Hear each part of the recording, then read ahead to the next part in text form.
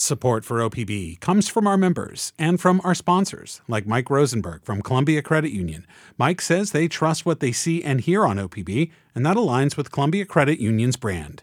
This is Think Out Loud on OPB. I'm Dave Miller. At the beginning of this month, the Eugene City Council voted to repeal a measure that, with voter approval, would have banned hookups for the methane-based fossil fuel known as natural gas in new low-rise residential buildings. Eugene's ban would have been the first of its kind in Oregon. It was modeled on Berkeley, California's first-in-the-nation ordinance. This spring, judges on the Ninth Circuit Court of Appeals found that Berkeley's ordinance goes against federal law. That forced members of the Eugene City Council to backtrack. They say they'll now focus on other ways to reduce carbon emissions. We're going to get two perspectives on this now.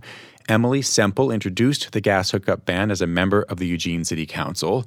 Amy Turner is a director of the city's Climate Law Initiative at Columbia Law School. She's written about the Ninth Circuit's ruling and what it means for the regulation of natural gas going forward. Welcome to you both. Thank you. Thank you. So, Emily Semple, first, why did you decide to introduce this ban in the first place? We have a climate action plan, and it's really difficult to keep up with our goals. We're not reaching them. So we want to start with the simplest low-hanging fruit. Decarbonization is really important for our goals. And aside from the big one, transportation, energy use in buildings is the second biggest source. So how to do that? You can't do it all at once. We never plan to take away people's gas, but starting with residential, if we require non-fossil fuel appliances, that will get us towards our goals by reducing some greenhouse gas emissions. And so the council passed a ban back in February. I imagine you were expecting pushback from the gas industry, but were you expecting it to be so effective so quickly? Northwest Natural spent $1 million to successfully refer the ban to voters. We expected pushback. We did not expect what we got. We did not expect that kind of investment in the opposition. It really tilted things. There's not enough time to educate people and show them how this would help before they were full on fighting it. Some of their signature gatherers did say that the council was banning gas, which is not true. This was relatively small amount of greenhouse gas emissions, but every little bit helps. In other words, you think there was a misunderstanding. Some people thought that if they had existing natural gas hookups and, say, gas ranges or gas furnaces, they thought that those would be taken away as opposed to just a part of new residential construction not having the opportunity to put gas in to begin with. That's correct, although the gas company officially was not saying we were banning all gas. That was a misconception, but it certainly gave more energy to the opposition to the ban. And it took on energy of its own, and they got it on the ballot really fast. It was very impressive, but they had $1 million and a lot of help. So that was a defeat of a kind in March. And then a month later, the Ninth Circuit Court of Appeals said that Berkeley's law, which served as a model for yours, is preempted by a federal law. What went through your mind when you heard that? Well, that was certainly disappointing. We do think that we have the right to regulate those utilities, but this certainly puts things on pause. And also in light of the huge opposition, we felt it would give us an opportunity for more outreach and education and to calm people's fears. So this isn't ended, but we're not going to work on it right now. Another problem was once it got on the ballot, it prevented staff from working on any decarbonization plans. So that pause was putting us backwards. And so that was a benefit of waiting But yeah, we were surprised. Well, Emily Semple, I want to hear more about your plans going forward. But as I noted, Amy Turner is with us, the director of the city's Climate Law Initiative at Columbia Law School, who's written about this. Amy, the Ninth Circuit said that Berkeley's gas ban was preempted by a federal law known as the U.S. Energy Policy and Conservation Act. It's a big, long law. But what does the federal law say that's most important for our conversation today?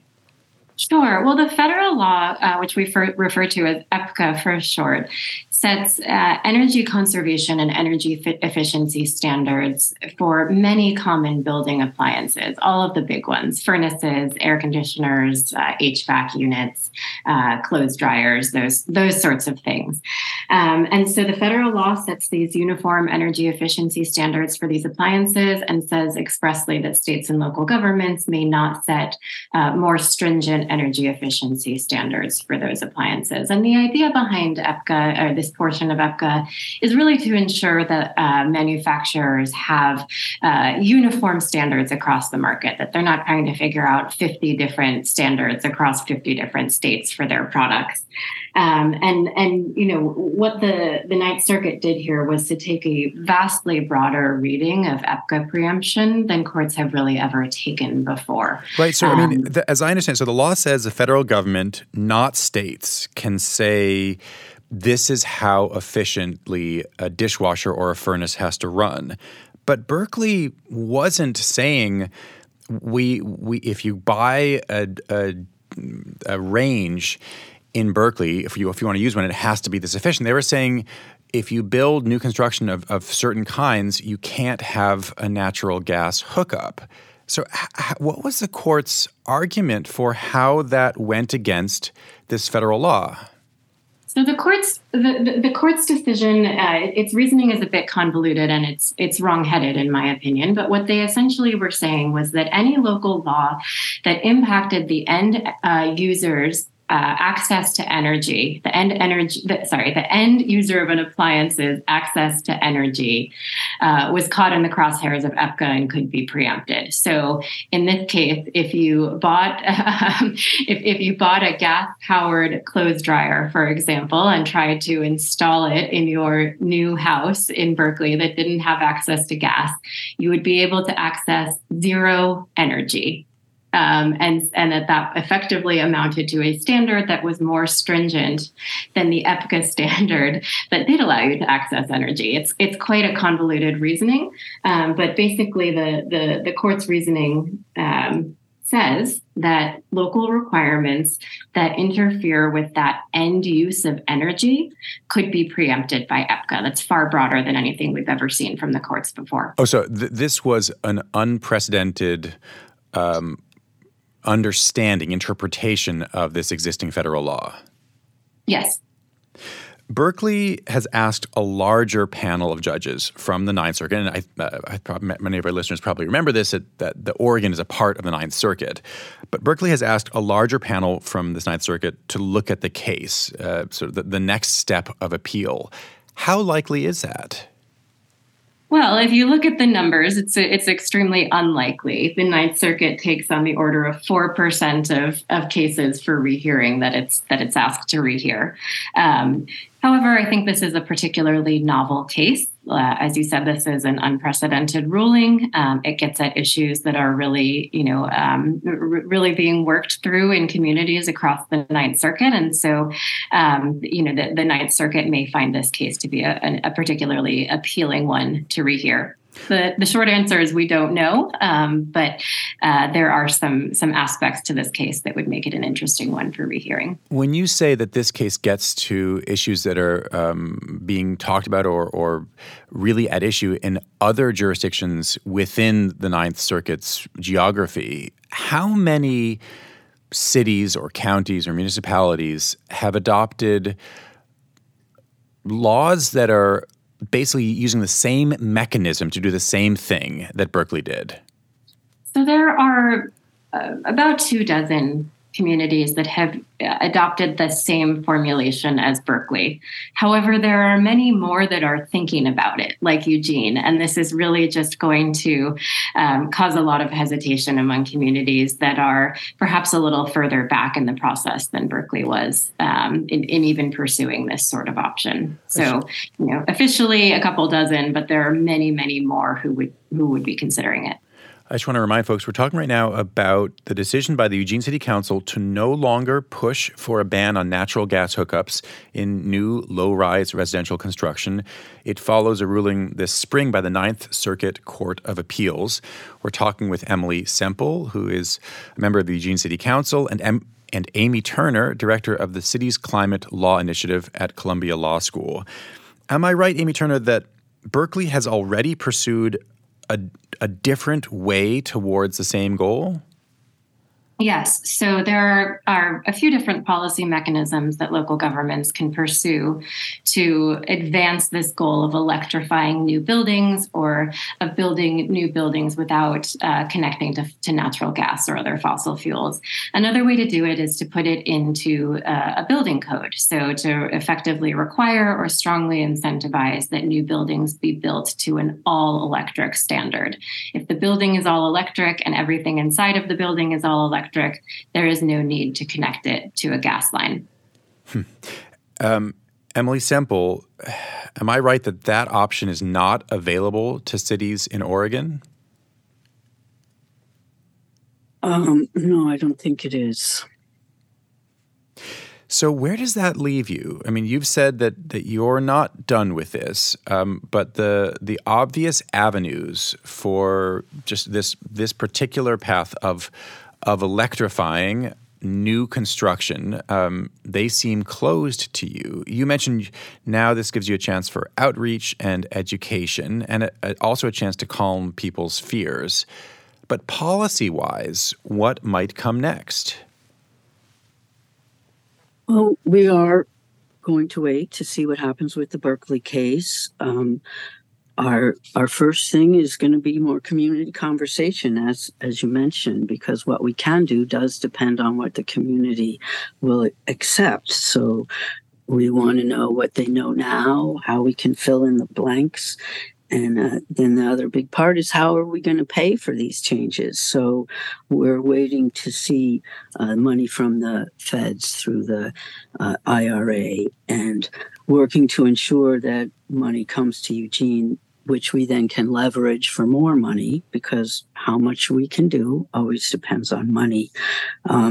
Also working on energy efficient and conservation, looking for incentives for people to switch to electric, even if it's an older building. Encourage develop of more renewable energy sources. We are now getting methane from our wastewater, and we have a large food composting program. And we still need to work on other greenhouse gas reductions. Transportation is the biggest one. So it's a progress. We have other measures we're going to try to use to reduce greenhouse gases. Electrification is only one part of it. Amy Turner, the Ninth Circuit's ruling, it really pertains to the West Coast, to states on the West Coast. But electrification efforts in various ways are happening all across the country, especially on the two coasts of the country. What do you see as the big future legal questions that are going to be before courts, maybe the highest court in the coming years? Well, certainly the Ninth Circuit decision has given rise to some uncertainty, even among policymakers that are not located in the Ninth Circuit, asking questions like, what if courts in my jurisdiction adopt the reasoning of the Ninth Circuit? So that's one. A lot of this comes down to questions of state law.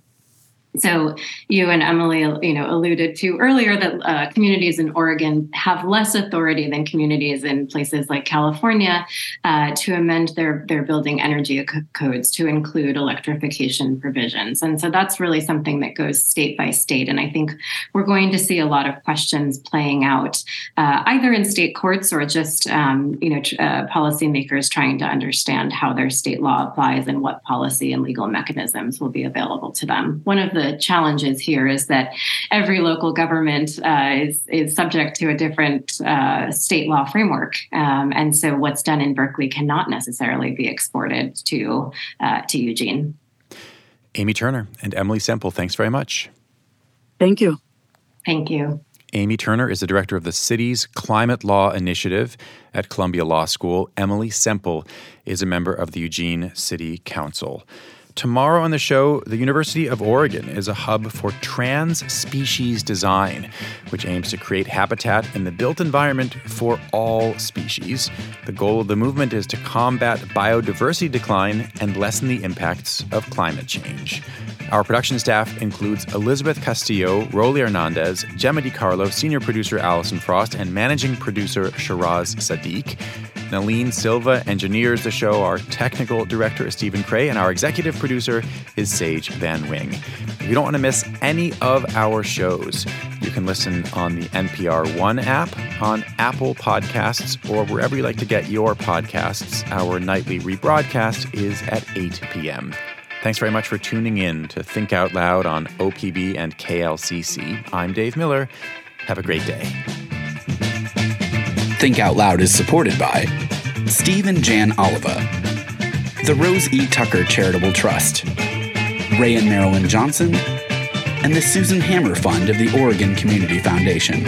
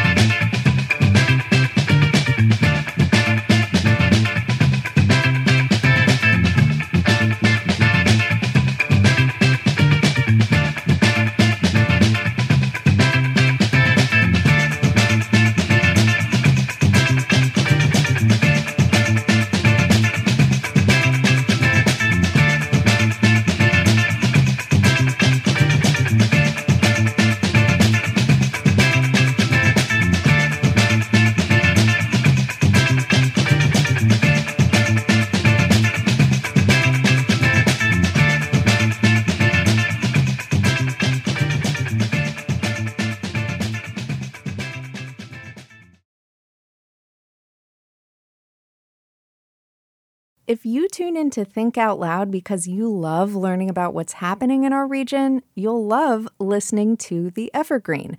This weekly podcast paints an audio portrait of the Pacific Northwest through the stories of the people who live here. Subscribe now wherever you get your podcasts.